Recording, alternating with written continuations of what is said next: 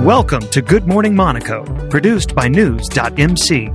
Here are the top stories for Monday, May 23rd, 2022.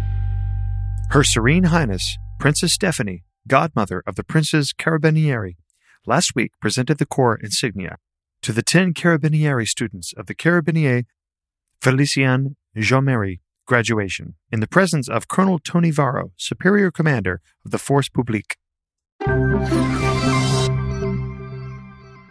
Charles Leclerc suffered ill fate at the 2022 Spanish Grand Prix on Sunday, May 22nd, as the Monegasque was forced to retire with engine failure halfway through the race at the Circuit de Barcelona, Catalunya.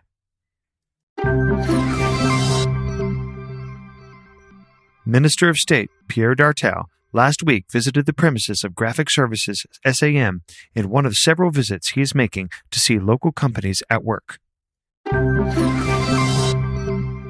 AS Monaco becomes a hub for new fashion brands and fresh ideas. Saturday night at the Pacific will be a celebration of one of them, Maison Noire. After a gripping second half of the 2021-2022 Ligue 1 season and a draw against RC Lens on Saturday, May 21st, AS Monaco have completed their season in third place.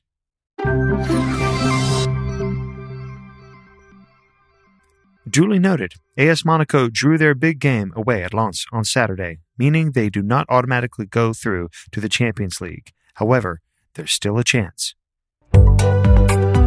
Get the latest top stories from and about the Principality of Monaco every morning, Monday through Friday. Subscribe to our free newsletter at news.mc/newsletter.